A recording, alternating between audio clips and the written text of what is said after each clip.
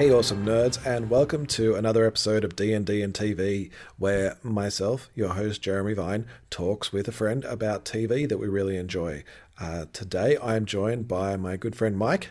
Is that what we're doing today? Oh, hi. Hi, everybody. I'm Mike. What are we doing again?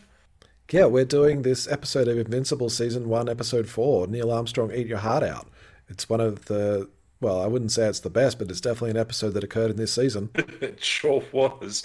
There was definitely an episode, and it definitely happened in this season. You're spitting facts right there. Speaking about spitting something, we're going to be spitting spoilers for this cartoon. Not the comics, which far extend beyond the timeline of the cartoon thus far. But we're going to be talking about all sorts of things that happen in this cartoon, so spoiler alert. Yes, we'll be talking about what's already happened and what's coming up because it's only 8 episodes, and this means we're up to the halfway mark of season 1. So yeah, we're nearly there. All the plots are starting to come together. It's there's not really all that much to spoil in this show, is there? It's Nolan is a bad guy. The Superman XP just fucking murders people, and that's kind of it. That's the big reveal for most people. Yeah, it's kind of like those old school murder mystery or detective TV shows, like, Magnum PI and all those ones where, they show you who, Or or Columbo. Columbo, they show you who did the crime at the start. They showed you how they did it. They showed you who it was. And then, like, throughout the entire episode, it's just about waiting to see all the other characters that are unawares, like, throughout the episode, slowly put the pieces together and finally pin the tail on the right donkey.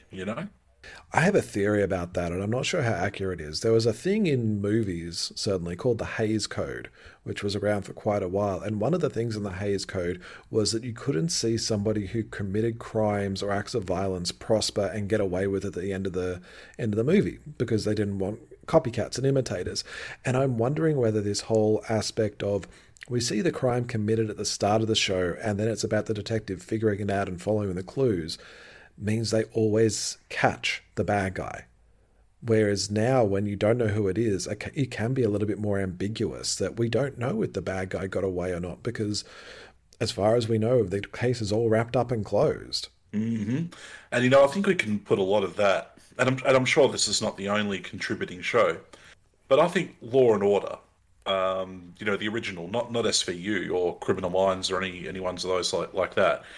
Criminal Intent, sorry, was the spin-off. But in the original Law and Order, where it was all about the police work in the court case and nothing else, there was indeed a obviously, you never saw who did the crime. You came along with you come into the episode at the discovery of the crime scene, and then the police come and do their investigative work, and then they hand over all the evidence to the lawyers, and then the prosecutors have to go and argue the case in court, and then the court, either judge or jury, come to their verdict, and that's the end. Like in 99% of the episodes, there was no confession or anything like that. The defendant was always, trying to prove or argue their innocence. Get off from the charge. But in 99% of those episodes, it was proven in a court of law, but it was still a bit ambiguous because, sure, the case got proven beyond a reasonable doubt, but there was no confession. There was still someone that was arguing that, no, you got it wrong, I'm not the person that did it. And that was really interesting, the way they did that. Yeah, and particularly that you only ever got their side of the story. That's or the I guess I should say you only get the prosecution side of the story because you have the people collecting the evidence, and then you have the people trying the evidence, and it's really well that's all you get. You get to see the evidence that they're producing. You don't know what's going on with that person. You don't see them in their everyday life. That's wow. I had not thought about Law and Order being that crucial, that vital, that important to the way television was structured. And now I'm going to have to go and think about some stuff for a while. Oh, yeah. And if you look at almost every single actor and actress in the Western world out there in these days, has a credit of being an extra or a guest episode or a guest actor in an episode of one of the Law and Order shows. Or a corpse. Law and Order was very, very important for Western cinema in general. I reckon for a lot of reasons. I still remember, like like the instances where particularly gripping episode would be watched in my household as I was growing up. And it would be incredibly ambiguous, and like, it would be one of those 50-50 kind of cases where you just didn't know. And then, the court would be like, we find the defendant not guilty, because it's not proven beyond a reasonable doubt. And the camera would focus on the defendant's face, and the defendant would breathe a big sigh of relief and go to leave the courtroom. And then my mum would just point at the TV and she'd be like, "I reckon he did it." I was like, just relax. No crime was actually committed. It's a show. Like, this is the extent of the reality in that, it's done. But she was like, "No, he did it. I can see it in his eyes." All cases and people are fictional. These are just the stories of the people who try them. Dong dong. Do you get the feeling? What a tangent. Yeah, do you get the feeling we're trying to avoid talking about this episode of Invincible? A little bit. No, but let's rip the Band-Aid off. Yeah, let's get into it. So, okay, so this is episode 4, Neil Armstrong, Eat Your Heart Out. I remember this storyline in the comics and absolutely loved it. So I was actually really looking forward to the episode. The episode is directed by Jeff Allen. It's written by Ryan Ridley, as well as all the people that worked on the Invincible comic book. But this is the episode. This is the synopsis coming from IMDb. It's 2 firsts for Mark, a first date and a first trip to another planet. At the same time, Nolan and Debbie revisit their own first vacation together. It's like, that's cool. Yep. Awesome. That sounds like a soap opera. And they managed to make 19 fucking scenes out of that very short synopsis. Dragging that whole thing out to 40 minutes was pretty impressive. There's other stuff going on too. It's not just this. But it does feel like a patter episode.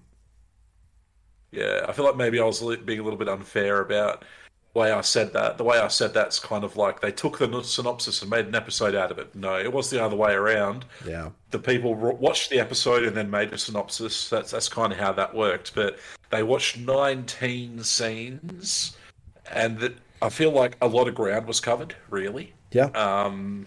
But yeah, there's a lot more that goes into it than what was in that IMDb synopsis, I think. That is very true. There's a whole bunch of... Well, there's a whole scene at the start of the episode that just doesn't even get a look in. It probably doesn't even need to be in the episode, if to tell the truth. Mm-hmm.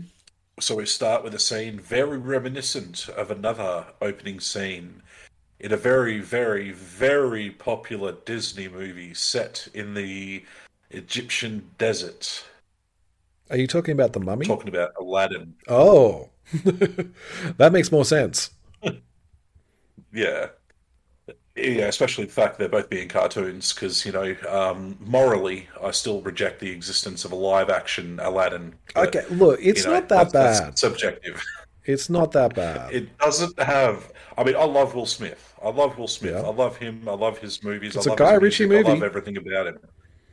But, I mean, it's Aladdin without Robin Williams, may he rest in peace, as the genie. And nothing and nobody will ever match up to Robin Williams as the genie. That's fair. I will give you that. There was... Again, we are trying to distract ourselves from talking about this episode. Because it is... I rewatching it again for this podcast, I did find it a chore to get through. I love the show. I just found this episode being like... Yeah, all right. Yeah, I guess that keeps happening. Cool. And which is funny because, like I said, I loved this storyline in the comics. I thought it was amazing. I thought it was this was kind of the thing that was like, yeah, this is keeping me reading the book. It's great timed humor and it's really well paced. But overall, the episode does not hold up, unfortunately. Yeah, that resonates. I think that there were a few moments in this episode where I found myself kind of perking up a bit, or, sitting up a little bit in my chair when I saw a particular character come on screen, or a particular scene shift happen. And you don't really realize it until it happens, but when you realize that you all of a sudden are interested in what's going on in the screen again, then you kind of realize that what was happening before just wasn't living up to what you were expecting. And there certainly were several moments in this episode where certain characters would come on screen and I would just be like, "Oh yeah, that dude. Oh yeah, I want to see what's happening there. All right," and kind of get revitalized about it a little bit. I think that might be why this first scene is in there, because the first scene, like you were describing, I mean, it kind of sums up the feel I have for the episode. It's an opening, it's a, I guess, a cold open, because it just starts the episode out of nowhere. We're just set directly into this scene, and then it ends really anticlimactically. And that kind of is the whole thing that we just watch over the next 40 minutes. It just kind of is, and we get a bit excited, and then there's an ending, and we're done. Yeah. I mean, it certainly was a very cold open Yeah, because it was set in the middle of the night in the desert, and as we know, sand just doesn't keep the heat too well. So in the middle of the night in the desert, it gets freezing, freezing it cold. does. Um, but yeah, so cold open, literally and figuratively. But anyway, what we see when we fade into the episode after the previously on Invincible Yes, and but all that we get a highlight previously reel on. passes. We get it previously on for the We first do. time, which is interesting because this show launched with 3 episodes ready to go that you just watch in quick succession. And then they started doing it week by week. So the fact that there's a previously on now goes, yeah, we know you've already watched all 3 episodes in a binge. Now we're going to remind you of what happened last week. Importantly, yeah, because this was also one of the shows that is doing the one episode per week release feature that Amazon Prime is doing. The pros and cons of which are another long conversation to be had some other time, but I think it worked well for this one. We'll talk about it in the wrap up. Yeah, so opening scene anyway, we come into the desert in the middle of the night, and what we see is that there's a group of very sinister looking individuals that are working on excavating something in the desert. All these individuals, as I said, they all look quite sinister and foreboding. They seem to be there for nefarious purposes, covered in occult tattoos of some kind of dark symbolism of some sort. So it's either a cult or a multi-level marketing meetup, one or the other. But we very shortly find out that it is indeed a cult, and they're looking to excavate some strange monster or some evil entity that is buried within the sands. And that's what the whole excavation expedition seems to be all about in there. Yeah, they're after Mumra. Mumra, which I personally know nothing about, having not read the comics Oh no, myself. this isn't a comics thing. This is a Thundercats thing. Thundercats, oh goodness, okay. I'm really showing my uncultured You swine. disposition here. But this mummy that is buried beneath the sands, because we do get a sight, we do get to Yeah. see what this thing looks like, and it looks like a very stereotypical evil mummy creature, with the big headdress and Yep. the big ornament on the chin and everything like that, lying in a sarcophagus, and um, it's apparently very serious business. I mean, why else would an evil cult be trying to resurrect it after how many hundreds or thousands of years it might have been entombed underneath? Um, so the dude that's trying to resurrect it, the leader of this expedition, he walks down and he's all confident and sinister, and Mm-hmm. he looks like he's about to become Imhotep's favorite disciple, Mm-hmm. But turns out, he gets like basically eaten alive or disintegrated or taken over by this evil mummy. And then there's a site. This you see the scene of someone trying to get out of the buried passages from beneath, and they're approaching the door to the exit, but then the door just slams shut again. Yeah. The slab drops from the sky, burying the mummy again. Yeah, and I didn't really, and I'll admit freely that I didn't quite understand what that really meant. Whether that meant the monster didn't want to be woken up. I mean, that's a mood, right? I mean, you wake up Yeah. after a few thousand years to see what humanity has become in this day and age. I'd want to stay asleep too. That's fair enough. But or did they just fail to properly wake him up? Was what we saw not the actual mummy being resurrected? Or alternatively, was it human error that caused the engraved stone slab to fall from where it was being airlifted away and slamming shut? I couldn't decide on what the right answer was there, if any was the right answer. There really was no right answer, and I think there are 2 reasons this is in there. It's in the comics, and it's padding. There's just no other reason to include it because it plays no role in the episode. It plays no role in future episodes. It is just there to be there. And after it's done, we kind of cut away to Mark and Nolan flying over a desert, but we could have opened on that. We don't need to see the mummy beforehand. And it just feels like it just ate up 5 minutes of screen time. I mean, it looked pretty. Honestly, I'll say it now. This was my favorite scene in the whole episode, which is not saying much. Because it does feel like this is what the episode is about. You get this big build up, is anticlimactic, and nothing really happens. Yeah. That's a bit of a grim but very realistic takeaway from this episode. I don't mind it. It doesn't set the plot back. Is this the thing about this episode? It is a good episode, and as I said, it does adapt one of my favorite storylines in the comics, which is Mark going into space. Which do we want to talk about Mark's storyline in this, or do we want to? Well, I think follow through and talk more about the mummy. Just to quickly highlight the point there of it kind of feels like this the show's in a little bit of a dip. And I think it kind of highlights one of the struggles that TV show writers and comic book writers as well, I think, when they're writing long story arcs. Well, and Game Masters too, I think. Oh, 100%. Yeah, 100%. Game Masters that are running campaigns at the table as well, is that obviously they got to start the show on a high because they got to throw the fishing line out, hook someone in. And then at the end of the show as well, they also have to end with a big climax. There has to be a big payoff at the end of the season as well, or the end of the campaign on the tabletop game. The struggle is everything in between.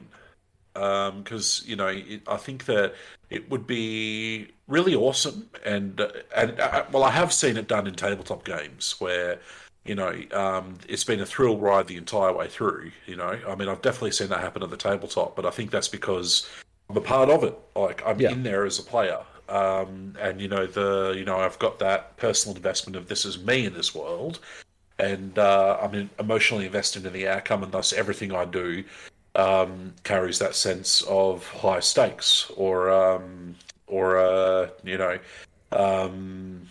if anything goes wrong with my character, then that's my character that dies. I can never come back to it.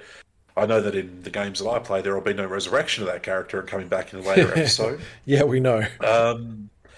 But when it comes to in a TV show or a comic book that's being produced for the masses as a storytelling, nothing but, the challenge is trying to keep that level of engagement high throughout the entirety of the series. Yeah. And not only is the challenge very high there, but I also wonder, is it a tactic of a lot of show writers or comic book writers to deliberately simmer things down a little bit before bringing it to a boil again at the end or the conclusion, You kind of give them a little bit each time. You answer one question in each episode, and all the rest is just everyday life for a lot of the time. It's just, we're moving these characters along and you get to know them a bit better. So when something bad happens to them down the line, you are invested. You feel like you know them as a friend. But you always have to kind of answer that one question, which we kind of see in this episode towards the end too. But it does feel like it's just simmering along. It's just those extra steps on the journey. It's the kind of thing where if it was an RPG table, it's the time where the game master's gone, hey, could you guys roleplay amongst yourselves for like 20 minutes or so? I've just got to write some notes. Mm-hmm. And you know what? There is only, as I reach back, as far as my memory goes, if we ignore all the shows that are episodic, right? Yeah. If we ignore all those shows that are kind of like Monster of the Week, ignore the X-Files, ignore Supernatural and all those kinds of shows where the main focus really is just what's happening on any individual particular episode, right? But if we focus on the TV shows that are about telling a long story, a continuing arc the whole way through is the main focus, and individual episodes might add something in as a minor focus, but the major focus is the story over the long haul. The only TV show that I can ever remember that kind of broke from that format of start high, simmer down, and bring it up high again for the conclusion The only show that I can think of that didn't do it like that was the remade Battlestar Galactica. That's ooh, I Because would. it Certainly the starts first off, season. I would say the first season. Yes. yeah, it starts off, and this is, and you know, this the perspective's going to be a bit different for people who can enjoy shows that induce a high level of anxiety or pressure, right? Because the show starts off at a simmer. I mean, they're in a bad situation, but the show, the overall tone and the level of anxiety or pressure kind of starts off at a simmer. But it just keeps building. The pressure keeps on building and building and building through the entire season. And I tend to, personally, I found that it kept building over all the seasons to the point where when it reaches, you know, near the end of season 4, it's like being in the middle of a giant, overpowered pressure cooker where everything's like about to explode, you know? Oh yeah, for sure. So that was kind of how I felt about Battlestar Galactica. And it's the only TV show I've found that kind of uh, broke from that tactic of start high, simmer down, bring it up high again for the conclusion. That was Invincible season 1 certainly did that. They started high, Yeah. simmered, they brought it back up high again. Yeah, there was those elements of okay, so in the first episode we're just having it a bit slow, but then Nolan's going to kill everyone at the end of the first episode. The second episode, suddenly we've got all these doubts about what's going on. The third episode, we're building on those doubts. This episode, well, we need something. It's the midway point of the season. We need a bit of a not a break, not a circuit breaker, as some might say. We need we need another highlight. We need something big to occur in the middle of the season to keep us interested through the next 4 weeks. And I don't think it delivers. It I mean there is a bit of a I guess there's a twist at the end, but it's not really it's not enough to me. Yeah. I like that we also had a tangent onto Battlestar Galactica, just anything to stop us talking about episode 4 of Invincible. Yeah, I mean, I do feel like we got a bunch of breadcrumbs here. We didn't get the full bread Yeah, basket for yeah, sure, definitely. and you know, I think that the first real breadcrumb, I think, like you know, that's worth talking about, would be in that second scene, Oh yeah, where Mark and Nolan are out flying. You know, Nolan's giving Mark a flying lesson, and then they have a bit of a chat about you know, Nolan tells Mark a little bit more about Viltrumites and the mission that Viltrumites are sent on. And I thought that, that was quite an interesting conversation because you know, Nolan really emphasizes to Mark about the whole, you know, the thing that makes us Viltrumites different. You know, well, first thing that he does is he remarks because they land on Mount Everest, and Nolan makes a remark of, you know, I always seem to forget how beautiful this planet yeah. is, even though you know in current day and age humanity seems to be doing their best to destroy it. Lucky for them, they got us right. And then he goes on to tell Mark a bit about Viltrumite culture and history, and it's all about, you know, we're basically the peacekeeping benevolent overseers of the universe. Like for thousands of years, you know, we've been preventing wars, we've been keeping the peace, we've been raising civilizations out of the mud that they were living in, and all this sort of stuff that is so good for the universe. And thank God for the universe that they've got Viltrum and Viltrumites, right? And he clearly Oh believes what yeah, he's he saying. believes it, mind, body, and soul. Like he is dyed in the wool. Viltrum is amazing. Well, this is kind of why he's here. He has chosen to go to a planet where he is essentially a god and believes strongly that he is making the world better for the people below him. So that's his entire purpose, his Mm. entire reason to be on this planet is to uplift humanity. That's what he is saying to Mark here. It's like, we have a responsibility to this world. We are here because we have it really great and we should help. It's like, yeah, he believes that. I don't know if we want to spoil what he really believes. Do we? Not yet, because that comes in later Yeah. episodes, and it'll be good to talk about as it unfolds, I think. But at the very least, though, it's still this conversation at the start of the episode that he has with Mark is an interesting spotlight for the rest of his interactions throughout the episode. Yeah.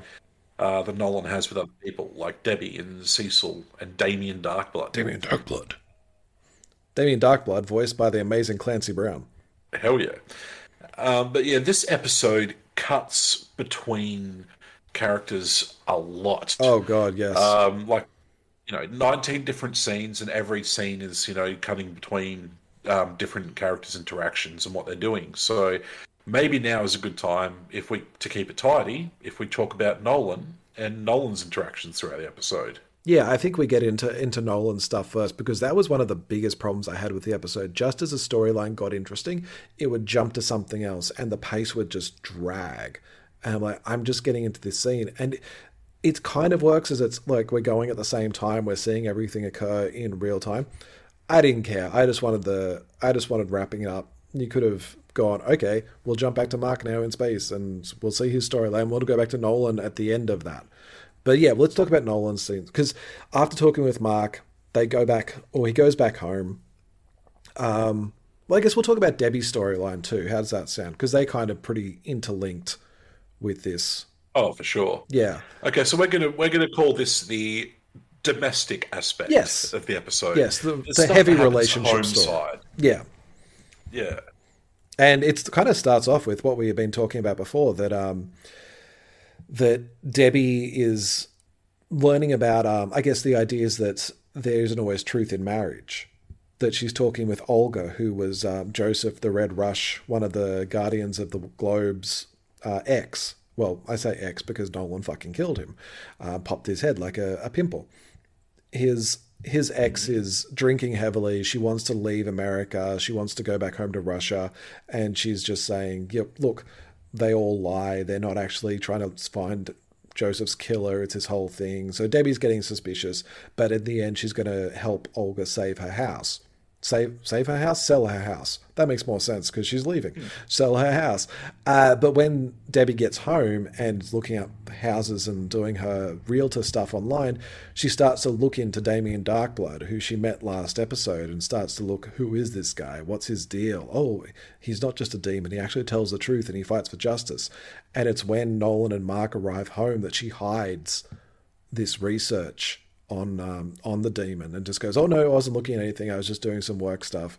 And she and Nolan start talking about, well, the fact that that Mark's going on a date with Amber, and I love his line. Hold up, tell me everything. It's not a date. Amber and I are just hanging out. Hanging out? Wow. Try not to sweep the girl off her feet too much. Guess where they're going? Out. Ooh, out. Every woman's favorite destination for a romantic evening. And it's such a family moment of the teen son look going, I'm not telling you where you are going on a date. They don't have to like you approve or disapprove. But it's such a domestic feel, like you were saying. And Nolan has the idea, hey, maybe Debbie, maybe you and I should go out as well. We can do things. We're grown-ups, we're adults, we can go on dates out places. And it's actually really cute. I like it. For once. Yeah, it's really endearing because when they're pressuring him to find out where they're going, because Nolan will say, "Oh yeah, and guess where they're going, Debbie? Out." Yeah, wink. And then and Nolan's so just like, I mean, Mark is like, I couldn't even tell you if I wanted to. I mean, Amber arranged everything tonight. She decided where we're going to go, and then Debbie speaks up, his mum, and she's just like, "Ooh, a take charge kind of girl. I like her already." And Mark's embarrassed and he runs off to his room. Yeah. But we do also see Nolan actually goes to visit Damien Darkblood because in the scene earlier, even though in the last episode, even though Debbie didn't tell Nolan that Darkblood came to see her, he still sensed that the demon was around thanks to the cold air and the change in temperature. So he goes to see Darkblood, and Darkblood basically just goes, yeah, I know you fucking killed the Guardians, you piece of shit. Not in those so many words, but he's just like, look, there were 7 people in that room. You're the only survivor. No one else was in that room, so ergo, you killed them all. Like, he doesn't know why, doesn't know what happened, but he knows you did it. Yeah, and Nolan then goes and threatens Darkblood, saying, Yeah. if you keep pushing into this, then I'll do something. And Darkblood's like, "What are you going to do? Kill me?" And Nolan replies, I wouldn't, I wouldn't have to. Who do you think they're going to believe, me or a demon from hell?" And then Darkblood fires back with, "Your wife already suspects you, mate. How long do you think it's going to be until your son suspects you too? The truth will come out."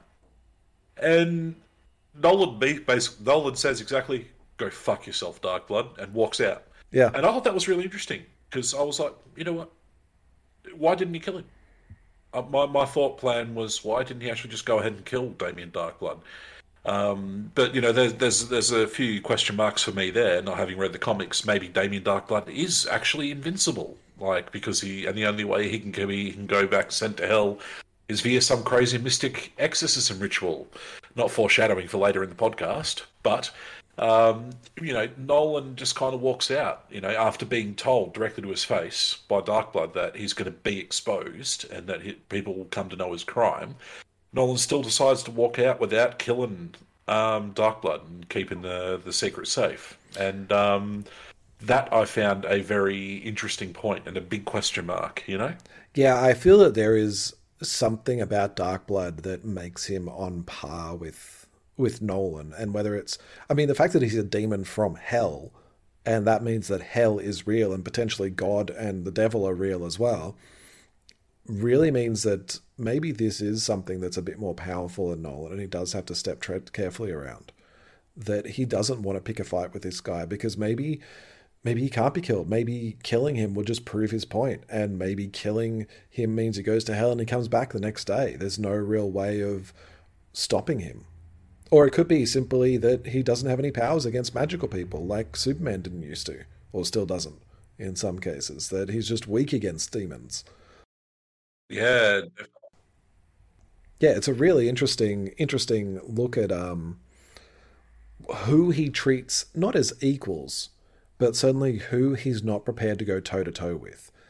And one thing that we start to notice... He doesn't have equals, he has threats to his dominance. Yeah, and he does see Darkblood as a threat.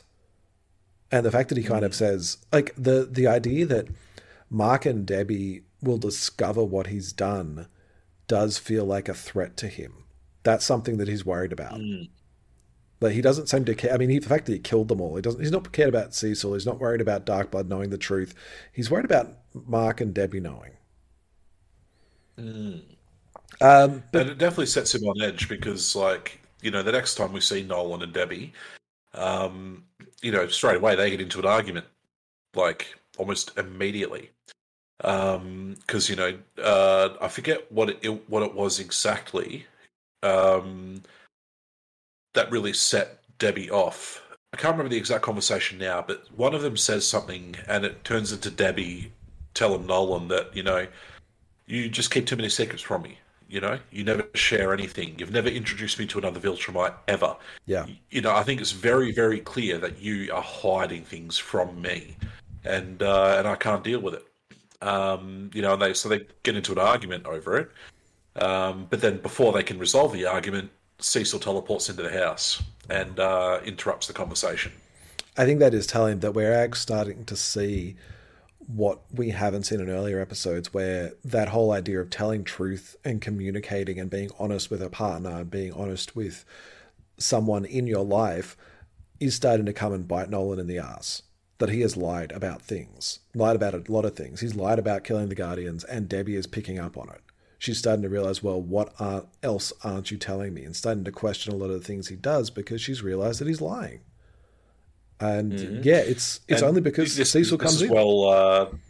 This is well reflected in the tabletop games when people start passing their insight checks or other people start failing their deception checks. And Cecil teleporting in and interrupting this conversation is kind of reminiscent of a dungeon master that might panic when he realizes that an intricately woven web of deception and intrigue is about to come falling apart. Let's throw something in the mat there now to distract him and put him into a combat scenario or change the dynamic entirely and keep those secrets hidden for one more session, Yeah, Cecil's really useful for that. Well, it is every Yeah, time. yeah. Every time something actually starts to come to a head, when somebody seems like, "Oh, I'm about to tell you something," the world's ending. There's a meteorite coming at Earth. Cecil shows up saying, "Oh no, there's a squid monster. Oh no, there's a fire." Superheroes are constantly having to run away and do something that means they're not able to tell the truth all the time. And in this case, it kind of works that Debbie's calling him on his shit, and Cecil kind of shows up and's like, "Yep, you can't. I got stuff to do. You got to help these astronauts go to Mars." Hmm. And Nolan doesn't want to do it. No, he doesn't. Nolan's more interested in doing his things there on Earth. That's his mission. He doesn't care about Mars. Yeah, he sees this as a But that's PR when stunt. Mark, yeah, but that's when Mark comes home from his very successful date. And this was an interesting interaction because Mark walks in and he gets involved in the argument that's going on. Cecil just straight up tells Mark, there's no pulling the wool over Mark's eyes here. Cecil just straight up and goes and says, "Hey, we got a manned expedition going to Mars, first one ever. We need to send your dad out to go and protect him if anything goes wrong secretly," but he doesn't want to do it. And I think that's really shit. And then Debbie's just like, "Hey, yeah, it does kind of suck. It's important that these humans should have protection." And Mark's like, "Yeah, all right, I'll do it." Cecil's like, "Okay, you're on." Great. Nolan's like, "No, don't you dare." But then Debbie, Mark's Yeah. mum, is Yeah. like, "You know what, Mark? You have to choose how to use your powers the way you want to use them. Make this decision for yourself." Kind of softly encouraging him to take the mission and get out of the house for 2 weeks. So Mark's like, "Yeah, all right, I'll do it." And Cecil's like, "Sweet, thanks. I'll be in touch shortly." Bam, teleports out again. I love that way of him getting in and out. Just right, cool. I'm there now. Okay, bye. I don't use doors anymore. I'm Cecil. I'm just waiting for the day or the episode where he teleports himself across a room to grab a beer out of the fridge and teleports back to the couch. He does. I'm sure he does it all the time, honestly. It costs $3 billion each time he uses the teleportation. It's fine, though. It's fine. Okay, so Debbie giving him this choice, it almost feels like an extension of the argument that she was having with Nolan of using powers for good and being, well, honest as well, but subtly undermining Nolan's hold on Mark as well. That Nolan has been like, no, you don't get to train with the new Guardians. You're going to train with me, and because we're the Ultramites, we know how to train together. Every episode of this show is about Mark having to make a choice. In this case, it's the choice about going up and helping the space probe or space shuttle, and giving him that choice rather than making him do what Nolan says. That undermines Nolan's authority over him. And Debbie is always going to be key in that, I feel. Yeah, 100%. And after Mark goes away and gets himself ready to go on the mission, they're right back at it. Yeah. Nolan and Debbie are arguing again, and Nolan, in his attempt to try and rebuff, her accusations and exclamations about how much he hides information and how he has never shared full truths with her and things like that. He continually he somehow manages to pacify her. Yeah. With loving romantic attention and assurances. Because he's a fucking abuser. And he's like, "You know what? Mark's away for 2 weeks. You and I should do our own little vacation for 2 weeks as well. I'll take you to Europe and we'll revisit a lot of the, we'll do a lot of the things that, that'll remind us of why we fell in love in the first place." Yeah, I think they So he recreate manages their first date or something, their first vacation. Yeah. They go to Rome. Yeah.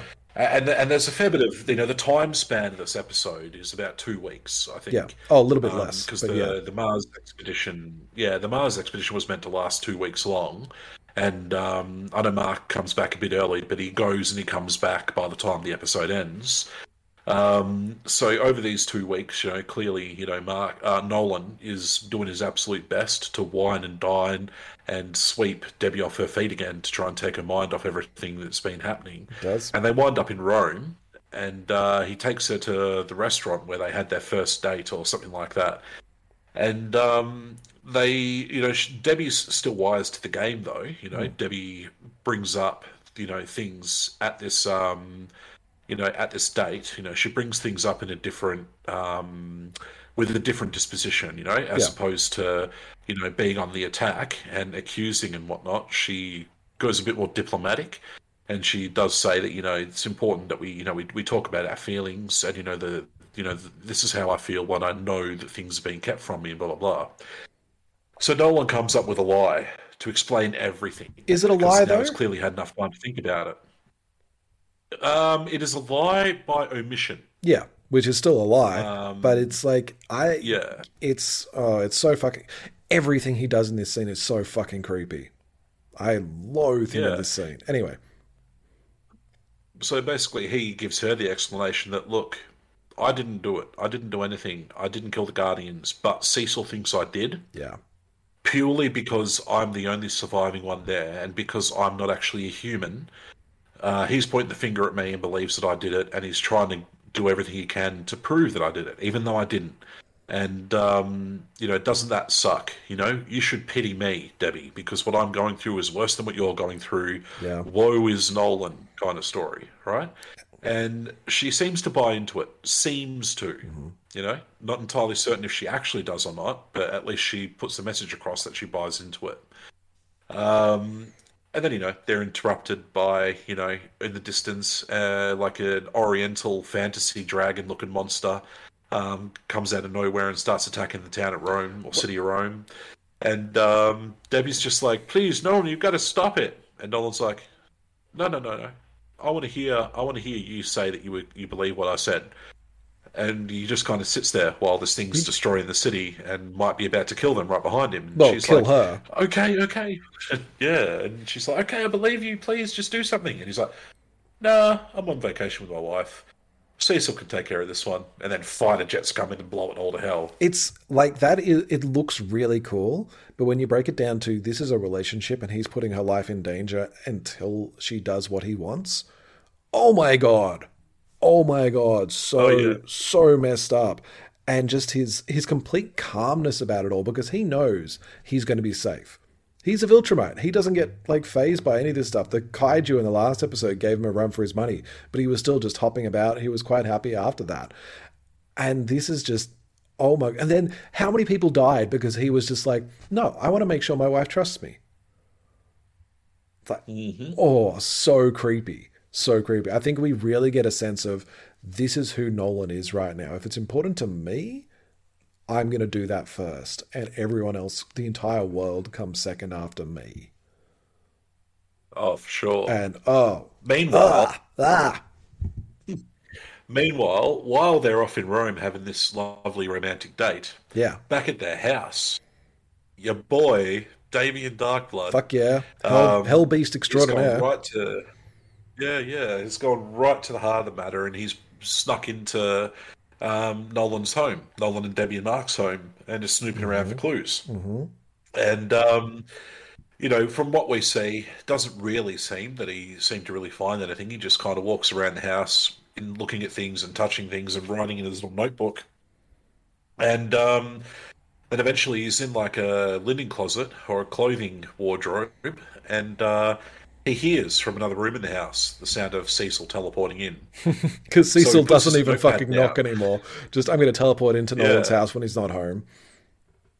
yeah. So Darkblood just kind of puts his notepad down on a shelf inside that linen cupboard, which is very important. He's leaving his notepad behind with all the clues that he's written down, and then he walks into another room in the house to find Cecil. And Cecil's just like, "Hey, Nolan warned us about you." Hmm. And then you're like, "Oh, okay, right." And that's a very short scene that we see there, but it becomes very clear to us that Cecil has basically accosted Damien Darkblood from there. Well, maybe we follow that thread through because we've kind of reached the end of the Nolan Debbie arc in the episode, but the Cecil Darkblood thing kind of keeps going from there. They picks up this thread that we've been seeing through Nolan saying, "Oh, Cecil suspects me," and Cecil going to Darkblood and being like, "Nolan said we should be worried about you," and then takes him back to GDA HQ. and basically brings him down into the basement of this secret organization under the Pentagon and takes him into, well, a summoning circle. And Yeah, like a spooky, scary pentagram, yeah, inscribed on the floor. yeah, and says, "Look, I'm just going to." Well, first they show that the exorcism ritual that would send Damien back to hell. He thought he destroyed all possible copies, and Cecil's just like, "Yeah, we had somebody create a program that predicted what, basically recreate it through an algorithm. So we now know how to send you back to hell. And I know that Nolan killed the Guardians, but I don't know why. And you investigating and stirring shit up is messing up my plan. So you need to be out of the way." And yeah, he sends him back to hell. He exercises him. Yeah, and I thought that was really, really cool, like the way that scene played out, because it kind of answered, or it kind of half answered, a couple of those questions that came to me during, that Dark Blood versus Nolan confrontation, where why didn't Nolan kill him? And then, they have this scene, and it's like, yeah, the only thing that can do you away is if somebody exorcises you and sends you back to hell using this particular ritual that, nobody knows how to do. Except now we do, because computers figured it out for us. So, and then Damien's like, "Oh well, that's shit. I'll see you in hell, I guess." And then he gets exercised. He did not panic. Damien Darkblood was just like, "Well, this sucks. I kind of wish you weren't sending me back to hell, but all right, fair enough." And then he goes back to hell, and then I was just like, you know what? He didn't panic. That kind of makes me think that he's got a way out. I think he always has a way out. That's the last we've seen of Damien Darkblood. It's like he's going to be down there. I feel that it's similar to what we saw in episode 2 with the Flaxons, that time will pass very differently in hell for Damien. Like, he might be there for millennia, but for us it's going to be 20 minutes. But he's going to be plotting that entire time. He got out once. He knows there are ways out of hell. He's not too fussed about it. I do love the little interchange between Donald and Cecil after they send him away, because he kind of like explodes into this little twinkly light, because of course he does. And Cecil's like, "Don't worry, he's not dead, just back in hell." And Donald's like, "Isn't that worse?" He's like, "Yeah." He's a demon that escaped from hell. Yeah, going back is going to be worse for him than death. Yeah, because and that scene kind of brings back to mind several scenes from different movies for me. And I'll avoid spoiling the movies, because I'm happy to spoil Invincible for the purposes of this, podcast, but I won't spoil any external movies or anything. But movies like Sam Raimi's Drag Me to Hell and, Ghost with, the old movie Ghost with Patrick Swayze and whatnot.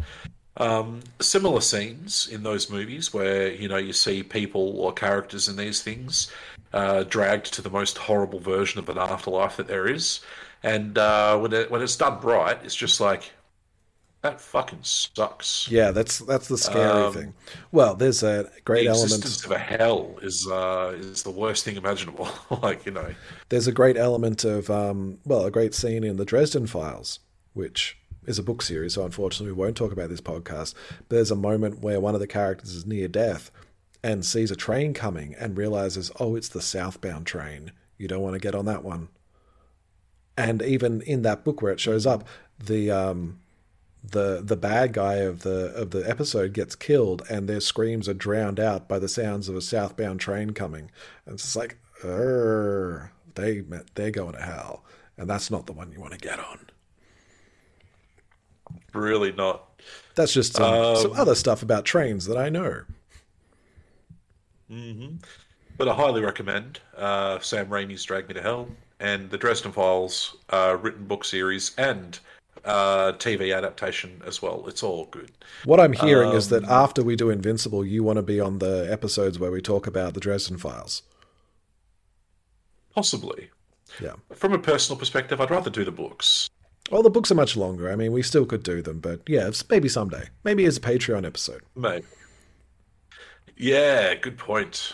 Let us know, viewers, what might be a good show / comic book / book series from the science fiction or fantasy genres would you like us to see? Or superhero genre. It's its own genre nowadays, is a superhero movie, for sure. You can tell Mike's a streamer because he just called all our wonderful listeners viewers, but that's fine. We forgive him.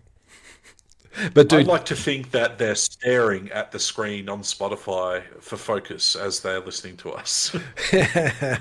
they might be. I don't judge the way people listen to podcasts. That's quite fine. But do definitely write in. Either that, or our biggest fans just have our profile photos up on their screen, just listening to our words and our calming, enthralling voices, slowly tracing a finger down the side of your face, Jeremy. That's what the viewers are doing right now. That's what you're doing right now. What are you talking about?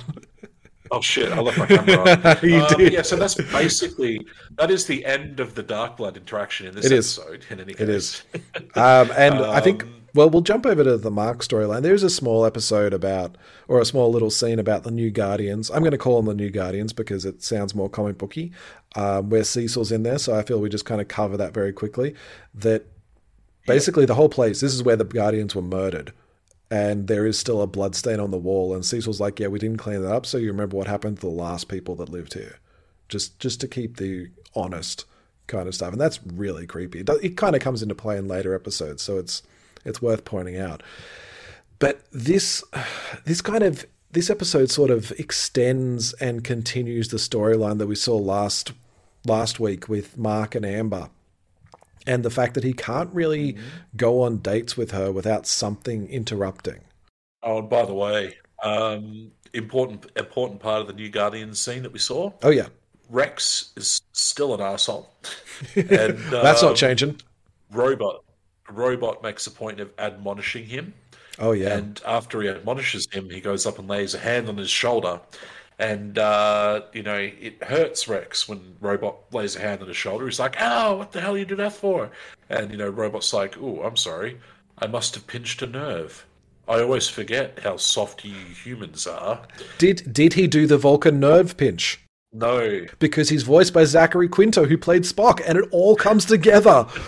Yeah, but then, we're, hidden off camera, or not off camera, but hidden away from where any of the other Guardians can see it.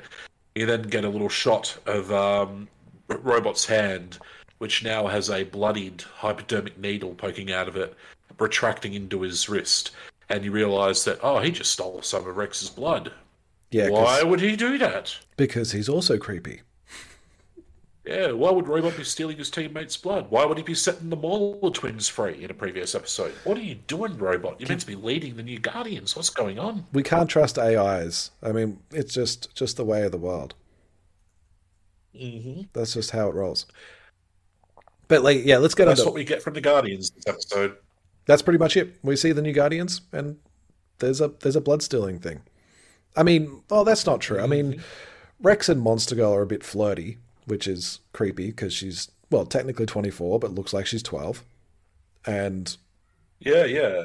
And that's basically what Robot goes and admonishes Rex about. He's just like, hey, man, you screwed over Eve. And don't diddle the young girl, please. Yeah, please don't fuck anyone on this team like you did the last team and fuck the whole team. So, and then he steals his blood, which kind of defeats the whole purpose of what he's saying. But, Yeah. But yeah, Rex primarily still 100% dickhead, walking around insulting every other member of the team again and just being a general dickhead about everything. Yeah. I feel that he really does kind of need Mark to keep him in line. Mark really should have been on the team. But he's not. He's off in space. That's true. After a very successful date with Amber, of course. Yes, he goes on this date with Amber and they go around a food market, I believe. They're just kind of walking through the stalls and they're looking at these places because she did I think she talks about spending some time in the Philippines, building houses for people. And Mark's like, oh yeah, I went to Mount Everest with my dad. Because Mark sucks at lying to people. He's so bad at it. Yep. It's like, yeah, I've been on Mount Everest. And they're like, oh, how long did that take you? Oh, I don't remember. It wasn't that long. It was really easy. Because you can fly, you dope. How about you? You done any traveling? Well, I've been to Mount Everest. What? You're kidding. No, I visited with my dad. A father-son trip thing. That's unbelievable. How did you like Nepal? Or did you go through China? Wow, those are cool boxes? They're called balls. And he's like, oh, that's a good question. Oh, wait, look at those things over there. Aren't they beautiful? He's so bad at this. It's just ridiculous. But this is the thing as well, that he's going to go into space for 2 weeks on this space mission. He's going to go and shadow the astronauts to make sure they're all fine, because there's Martians on Mars. The general public don't know about this, despite the fact that there was a giant Martian man as part of the Guardians of the Globe. They just maybe it was the whole Martian Manhunter thing. It's like, he's the last of his kind. There aren't any Martians. It's fine to send people up there. Either way, he's going away for 2 weeks, and he goes to tell Amber that he's leaving like 90 seconds before the space shuttle is supposed to take off. It's like he's literally leaving that moment, and he goes to tell her, and it's all like, hey, I got this thing for you. Bye. And it is a little bit like, will you wait for me for these 2 weeks while I'm gone? Which is a very high school thing. It's like he fully believes that she's going to forget about him and move on to someone else within 2 weeks, when he says he's going to go build schools in Africa or something. He's like, oh yeah, I'm going to be a philanthropist like you. You inspired me. It's fine. And I don't know what Amber sees in this guy. He's so flaky and such a dope. I think, she takes everything quite well, and she's always incredibly forgiving and understanding.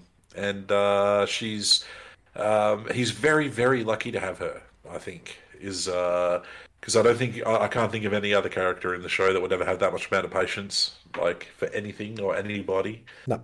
Except for maybe his mum. Yeah, that's true. That's where... she would only have that level of patience for her son, but, Yeah. Well, I don't know. She's got some patience for Nolan, although she wouldn't have been with him this long otherwise. Either way, going into space... although that is beginning to... that patience for Nolan is beginning to run short. Yeah. But yeah, he makes it to the shuttle in time. He makes it to the shuttle in time. Off, of course. And we get this wonderful brick joke. In the first episode, in the stinger, we saw the Immortal throw the guy who was planning to blow up Denver into space. And as the shuttle goes past, that guy, still up there, still orbiting the Earth, all dead.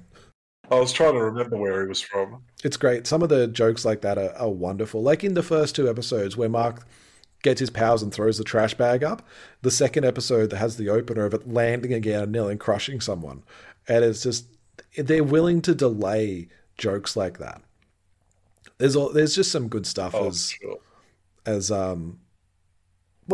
it's kind of a nothing mission for Mark, because he's just kind of hanging out on this shuttle, just floating through space basically until he finally gets to Mars, and he's like, great, now I've got to hide because the astronauts aren't allowed to see me, otherwise it kind of defeats the purpose of being the first human mission to Mars. So I'm just going to sit around here and check things on my phone until the battery goes. And that's when he realized, I'm going to doze off and fall asleep and lose sight of the astronauts, and then wake up to find that disaster has struck and the astronauts have disappeared. Yeah, they've vanished. They've been possibly dragged away. There's more footprints than the astronauts could have. He knows that Martians live underground and usually keep to themselves, so maybe it's something to do with those. And he follows the footprints until they disappear in the sand. And he goes, well, I know there's something underground. So he opens it up and a fucking squid jumps on his face. It's great. It's so alien. He's so stupid. I love it. Yeah, like 6 or 7 of these things leap out like little squid facehugger looking things with brains that are external to their bodies. Leap out and attach to him, and he freaks out and he kills them all as they latch onto him. And then he's like, right, okay, just going to have to be brave about it. And then he goes underground. He goes down that hatch, and he goes down to continue trying to find and save these astronauts. Yeah, he finds all these crystals kind of stuck to the walls, and then the crystals shift and change. And the crystals are actually covered in these squid things as well. Like there's it's kind of like starfish, I guess. And the crystals on the walls kind of meld away, and it turns out they're actually the Martians. Like we saw Martian Man in the first episode could change his shape. This is how the Martians are standing there. They bring out their weapons and they try to capture Mark, and he's just like, whoa, I'm not here. Then one of these little starfish falls on him, and he freaks out because of course he does. He just like throws it away. The Martian's like, no, wait, they don't affect you? What's going on here? And they're really confused. Actually, this is something I don't love, I should say, because I loved it in the comic book, and it doesn't really translate here, that Mark goes, "You speak English?" Because they understand what he's saying and they're speaking English to him. And that Martians look at each other and say, "We speak Martian." And it's not really covered, but the joke is that through this weird series of coincidences, Martian is exactly the same as English. Oh wow. Okay. It's like everything about I it thought is. it might have been. I thought it might have been something like, you know how in Star Trek all the comm badges that they wear are also built-in universal translators, so that anybody can speak to a Starfleet officer, and it's like they're carrying on a conversation in their own native language. Yeah. I thought there might have been some kind of explanation similar to that. No, with the nothing, Martians nothing here, like that. It's but- just this. It's specifically English. They don't speak any other Earth languages. They speak Martian, which just so happens to be the exact same language as English. And Right. it's a great joke. I love that joke and that idea in the comics. It's just a really fun little thing, and it gets passed over and not done properly in the show. And I'm like, this is part of why I didn't enjoy this episode as much as I could have, because it takes one of my favorite stories and it's just not as good. Yeah, that's fair enough. I mean, there's still some good The stuff. entire, yeah, like the entire Martian encounter really just kind of boils down to Mark meets the Emperor of Mars. Like he I'll gets point into out- the throne room of the Emperor of Mars. In a grand And- tradition of this and show, he- the Emperor of Mars is voiced by Jimon Honsu, as in Korra the Pursuer from the Marvel movies. It's like this amazing Yeah, actor has yeah. been gotten in to do 2 or 3 lines. Yeah, and like this should be a very very big deal. Didn't really feel like a very big deal. It's just No. like hey, Mr. Emperor, sir, I'm here to look after those 4 human people over there in the corner. I've got to get them back home now, if you don't mind. And he's just like, no, we will be executing the humans, as we cannot afford to let one of them be taken over by the parasites, or our entire planet will be destroyed. The And Mark's sequence. just like, okay, I guess we're fighting then. Yeah. And Oh. Mark just kind of breaks him out and follows him back to the shuttle. I like that jump cut, honestly, where it's we get an explanation of what the starfish creatures are and why they're a bad thing and why the astronauts need to die. And Mark's just like, huh. And then it cuts to them running like hell across, as him flying all the astronauts back as they're getting chased by Martians on horseback, basically. And like, you know what? No, I like that joke. It's like, Russian cavalry. yeah, we don't see how he got them out or what he did. It's possible he just picked them up and ran, because that seems like the kind of thing that a Mark would have done. But we don't need to see it. It's just, this is the dumb shit Mark Yeah. gets into. The sequence, I want to get back into the sequence for a second, because I feel that these would make a really good D&D monster, or just a really good RPG monster in something like Monster of the Week, because the idea is that they're a creature that takes control of some sort of humanoid, some sort of living species, and mind controls them, and they just then start breeding and breeding and breeding using the corpse's genetic material, and that creates this hive mind, which then destroys whatever species of they're on and spreads them out to the galaxy. And the reason that the Martians aren't affected is that they are able to shape change, so that the sequids can't actually latch onto them, but humans can't. So that's a bit of a problem for the Martians. That's why they can't let the humans go away, because if any one of them has been infected by a sequid, that's going to spell doom, not just for Mars, but probably the whole solar system. And it's like, yeah, that's cool. What I'd love about them is if they're kind of like a little bit of a mix between, I guess, a mind flayer and a mimic for D&D terms, where they're this mind-controlling species that can look like anyone. And there are hive species as well that aren't interested. Like, if you get touched by this thing, you're infected. It's like, it's that insidious. It's like, that's a great monster. That's a great terrifying thing for a group of role players or a party of adventurers to face, because they can't even get near this thing. They got to run every single time, because even a touch will doom everyone. Mm-hmm. So it doesn't go well, because No. as they're making their escape, we do in fact get a little bit of a cut of one of the astronauts. They've all made it into the shuttle, and they're all strapped into their seats in the cockpit and getting ready to take off and lift away. And one of the astronauts kind of looks down at his uniform a little bit and then looks back at the others. And then he notices something about the American flag that's sewn onto the sleeve of their astronaut suit. And then he looks down at his own one, and then it shape shifts to have the 50 stars. Yeah. The corner of the American flag that's got the 50 stars shape shifts to the right side, the correct side. And you realize, oh, okay, the infection's about to make it to Earth. And then as they're flying away, you see a tidal wave of these sequid things descending on the Martian cavalry, about to kill them all. Yep. And you realise that, bam, Mark, you've just doomed the Martian race. Mm-hmm. Good on you, Mark. Basically. Way to go. Thanks, Mark. It's almost played like a joke.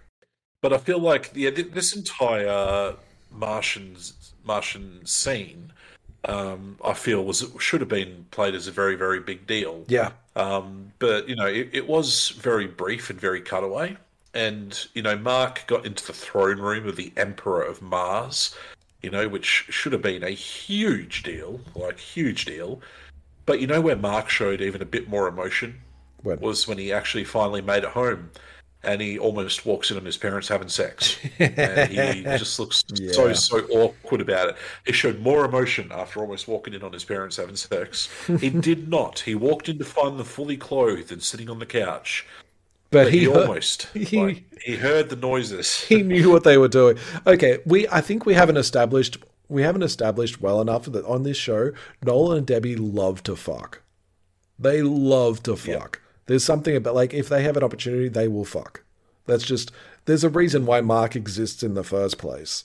It's like, I don't know, like, I feel that Viltrumites give out this pheromone or something. I don't know if this is actually in the comics, but yeah, human women seem to be... It's the moustache, man. It's the moustache. I don't know, there's enough women into Mark that I feel that it's something to do with Viltrumite energy going out there. It's big Viltrumite energy.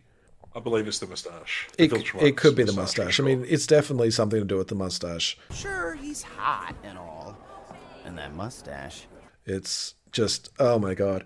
Well, anyway, now that Mark is back, he goes to he gives Amber a rock from Mars as a souvenir, which he specifically went back after everyone else, after he got the shuttle away. He goes back and grabs this rock as a souvenir and just goes, "Hey guys, you don't mind if I take this to you?" And just flies away again. And he does the stupidest thing that the superheroes always do, where he tells these specific truths without actually giving away information. Like, well, mostly boring. Encountered some local wildlife, met the king, kind of a jerk. Oh, but I did actually help people. Not sure how grateful they were, but whatever. Huh. That is a strangely non-specific story. Check it out. I got you something. Ooh, I've always wanted one of these. It's, what do they call them? A... rock. Rock? And not just any rock. Earth rock. It's an earth rock. Whoa, even more impressive. Yeah, just make sure you never show it to any geologist or anyone who knows anything about rocks. They might tell you something crazy. Well, thank you for the beautiful, regular earth rock. He feels like he's in this wacky screwball teen superhero comedy, and he's not. He just he as a character definitely feels like he's like, I am happy-go-lucky. I have superpowers. Hooray! I'm doing fun things. And meanwhile, we're knowing that his parents' marriage is falling apart, and his dad's a murderer. It's so great. Yeah. But that's by and large, essentially, all the real substantial material from the episode. There's a couple of other small interesting bits and pieces. There's not a great deal. The sole surviving, there's like the sole surviving Mauler twin that sacrificed the other Mauler twin to, survive the last episode. He manages to find himself an empty warehouse or an empty giant, garage somewhere, and sets up a lair. And you get to see just how intelligent the Mauler twins are. And how tough, too, actually. Because we see him start to draw blood from himself because he starts to go into the recloning process of making a new twin. And he really has to get this drill to even break his skin. It's like a full-on, full-strength industrial drill, and he has to go full volume, I guess, full speed just to even get a drop of blood out of him. But yeah, so you definitely get the insight into this guy's level of intelligence as he sets up all this equipment, all this robotic stuff, and all this electronic stuff. And then on top of that, he also knows a lot about chemistry or biology as well, as he messes with the DNA that's within the blood that he drew from, and does some kind of accelerated growth procedure Using to start using creating hamburger a clone meat. that's going to be ready. Yeah, yeah. It's starting, so he's basically growing himself a fresh twin, and he's doing it in incredibly short order. It's really we quick. don't know exactly how long this took him, Well, probably 2 weeks. but like I said, I was going to say the time span of this episode was around about the 2 week mark. So in less than 2 weeks, he's at least started. We don't see the finished product, but he's at least started to create himself a fully fresh new twin to go on adventures with, or crime sprees with. I like the idea of these two going on adventures together. It's like, la di da, we're off to save the world today. No way, we're going to kill everyone. We're going to prove to the president that we're a threat. This is our adventure for the day. Yeah, and the only other thing that we really see, well, there were two more things that we see that Yeah, there's still a couple of these other other things. threads was we see Robot Yep. at the very end of the episode. We see Robot approaching somebody that's in like a big old stasis tank or like fluid tank, Or a test tube. a Or something. very disfigured, yeah, like a very disfigured and physically disabled individual that's floating in a tank or a test tube, and the robot kind of kneels down and holds forwards the DNA that he collected, and you hear Robot's voice coming out of the tank with the person inside it saying, "Phase 1 can begin." Ooh, what is phase one? And here's another thing about this episode, that we have received an answer to the question about the Damien Darkblood and Nolan killing the Guardians. That's been wrapped up enough that there's no ongoing investigation into it. And now they just give us another question, which is, what the fuck is Robot doing? Mm-hmm. And And the only other thing that happens was in the post-credit screen. Debbie at home is just packing away some laundry and putting away some folded towels or clothes in that same closet. classic Debbie behavior. Yeah, where Damien Darkblood had left his notebook. And the camera zooms in on the notebook, and the ominous music plays, showing that the notebook is still there. But oh well, Debbie failed her passive perception check or whatever, or failed her investigation check and didn't find it yet. But now we know that the notebook is in there, and for all we know, that notebook contains some very, very incriminating stuff that might just get Nolan in a lot of trouble with Debbie. Well, I feel that that's a case of like mother like son, because Mark isn't great at the perception checks either. Otherwise, the astronauts wouldn't have been captured in the first place. He's not great at being a superhero and noticing stuff. He has a very low wisdom score. I feel, if we're using D&D terms for Mark, he's not great at empathy and figuring out what's going on with other people either. However, one of the things I want to go back to, just the fact that Mark's on this little escort mission for the space shuttle, because I feel that that's something that you can use in a game. That player characters are usually a lot more powerful than the regular NPCs in whatever game you're running. Like, that's why they're heroes in the most part. And I know it's one of the most annoying things in a video game to do an escort mission where you've got to keep an NPC alive and they're always going to go the wrong way. But do it in an RPG, like a tabletop RPG. It's even better because they can talk. They can actually talk to the NPC. And yes, they can be annoying, but at least you can converse with them. So I like that idea that you're set on a mission, like you send the group on a mission of, you just have to protect these people. And as soon as that happens, they're going to get a ton of stuff thrown at them. But it's going to be fun. It can be just protecting a caravan. It can be escorting an ambassador to another nation. It can be the classic Shadowrun technique of, here is a here is somebody that you need to extract and take to another location. That's it. Just that escort nature of it, I feel this is a good way of doing it, because you do have these distractions that you put in front of the players. You have, well, he wants to check his phone. He's got his own personal stuff going on. This is when you hit them with stuff. This is when you hit them with an encounter. This is when you have to make them make the decisions. And yeah, I think that's a useful way of looking at it. These are some ideas you can use in your games from just a tiny little plot in the episode. Yeah, I think that kind of is a little bit adjacent to an element out of this episode that I would like to utilize in an RPG, and that just being the passage of time external to the perspective of the players. And this is a conversation that I know that has been had around our table a number of times. Is that the world continues to revolve whilst the players are doing their thing, right? Yeah. All the important events of the world don't necessarily wait for the adventurers to be awake and traveling and ready for them to happen to them. There are plenty of important events in the world that are going to happen at a certain time and at a certain place. And if the player's not there for that, then these events happen without them. And, these things will have their own impact as a result. And that might be an impact that is felt by the players as a result later on, Like, the player group might be, it might be something as simple as, hey, the party group is presented with a choice of, do they want to go to this place and try to save the princess, or do you want to go to this place and do you want to try and eliminate the orc tribe that's been raiding the city and save the village or whatever. If they go this way and save the princess, see you later, village. A bunch of peasants wiped out.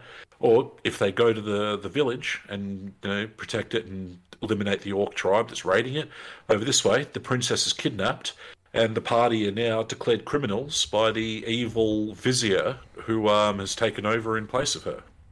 I've only done that. So I've done something like that with one of my groups where they were given two options. Both paths would give them the information they required for the campaign to continue. They didn't know at the time that they could only pick one path. And it was a case of, well, whichever one you want to go on, that's fine. And at the end of it, they're like, cool, so we'll go back. And they're like, yeah, you missed out. That path is closed now. And just that little bit of, this actually has consequences. Our choices matter. And it was hell for me because I had to plan both paths, not knowing where they were going to go. But it was worth it in the end.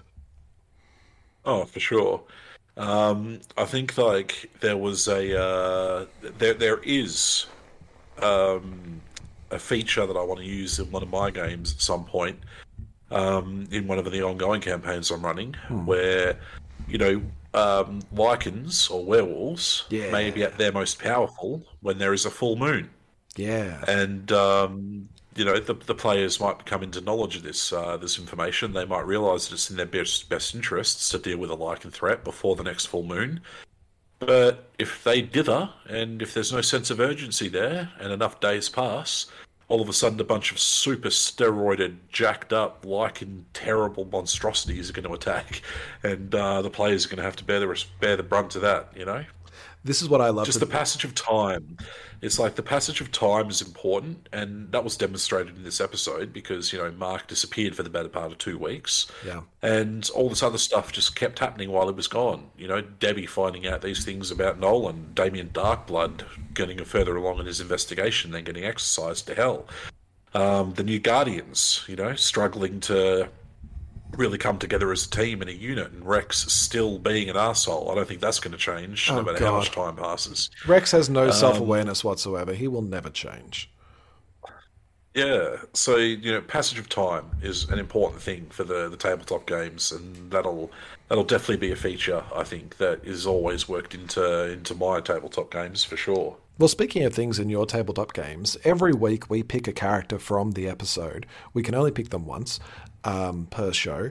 We pick them and talk about why we want to bring them into our game, whether it's as a player character or as an NPC. And Mike, I want to know, who are you going to pick for this episode, given how much we did not enjoy the episode overall? Definitely the Emperor of Mars. Yes. And the reason I would pick the Emperor of Mars is because, and this is conjecture, right? Because we didn't really get much out of this episode as far as what this guy's capabilities are. But the Martian race are a race of shapeshifters. Mm-hmm. He's the emperor of a race of shapeshifters, which means that in my mind he's got to be the most goddamn amazing shapeshifter there has ever been and ever will be. Not only could he transform into other people, he could transform into animals, he could transform into inanimate objects. I imagine he could probably even transform into gaseous shapes and forms and things like that. I imagine that he would just be the most amazing and greatest shapeshifter imaginable. And, I would very happily use him as an NPC in my tabletop games. And, after I introduce him, the party would absolutely never know if they're safe from the Emperor of Mars. Because he could be anything. He could have shapeshifted into, the tavern keeper. He could have shapeshifted into one of the serving wenches. He could have shapeshifted into the dog in the corner.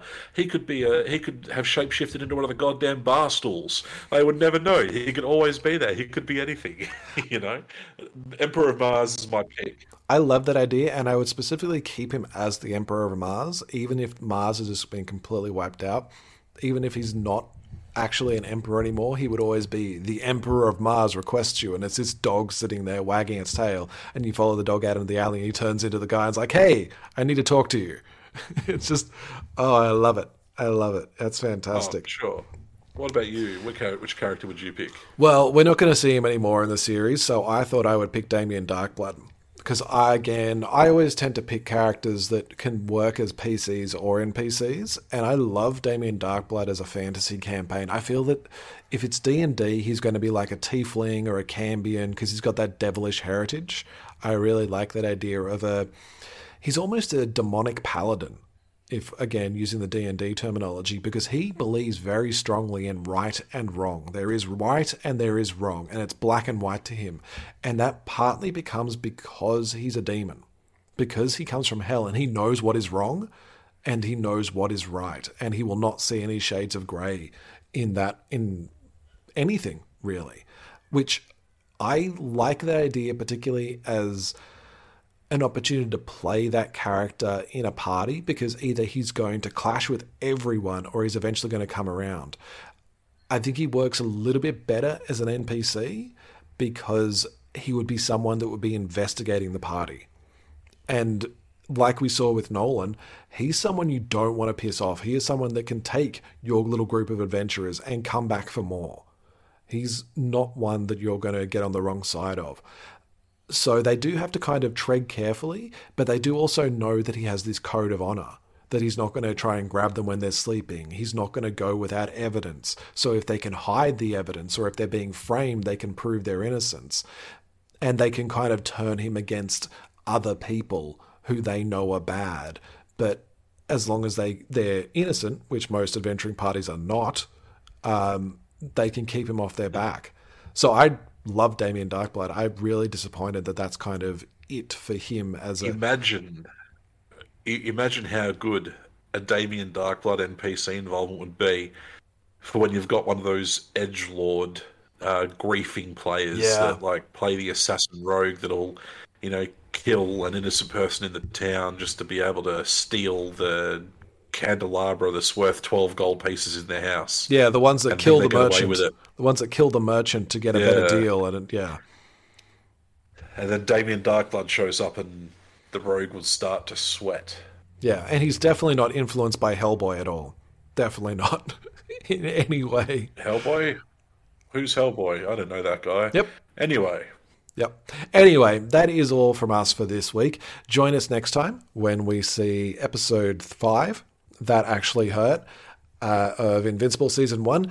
Mike, where can people find you if they're checking you out online and they want to hear your dulcet tones? Come check me out on Twitch.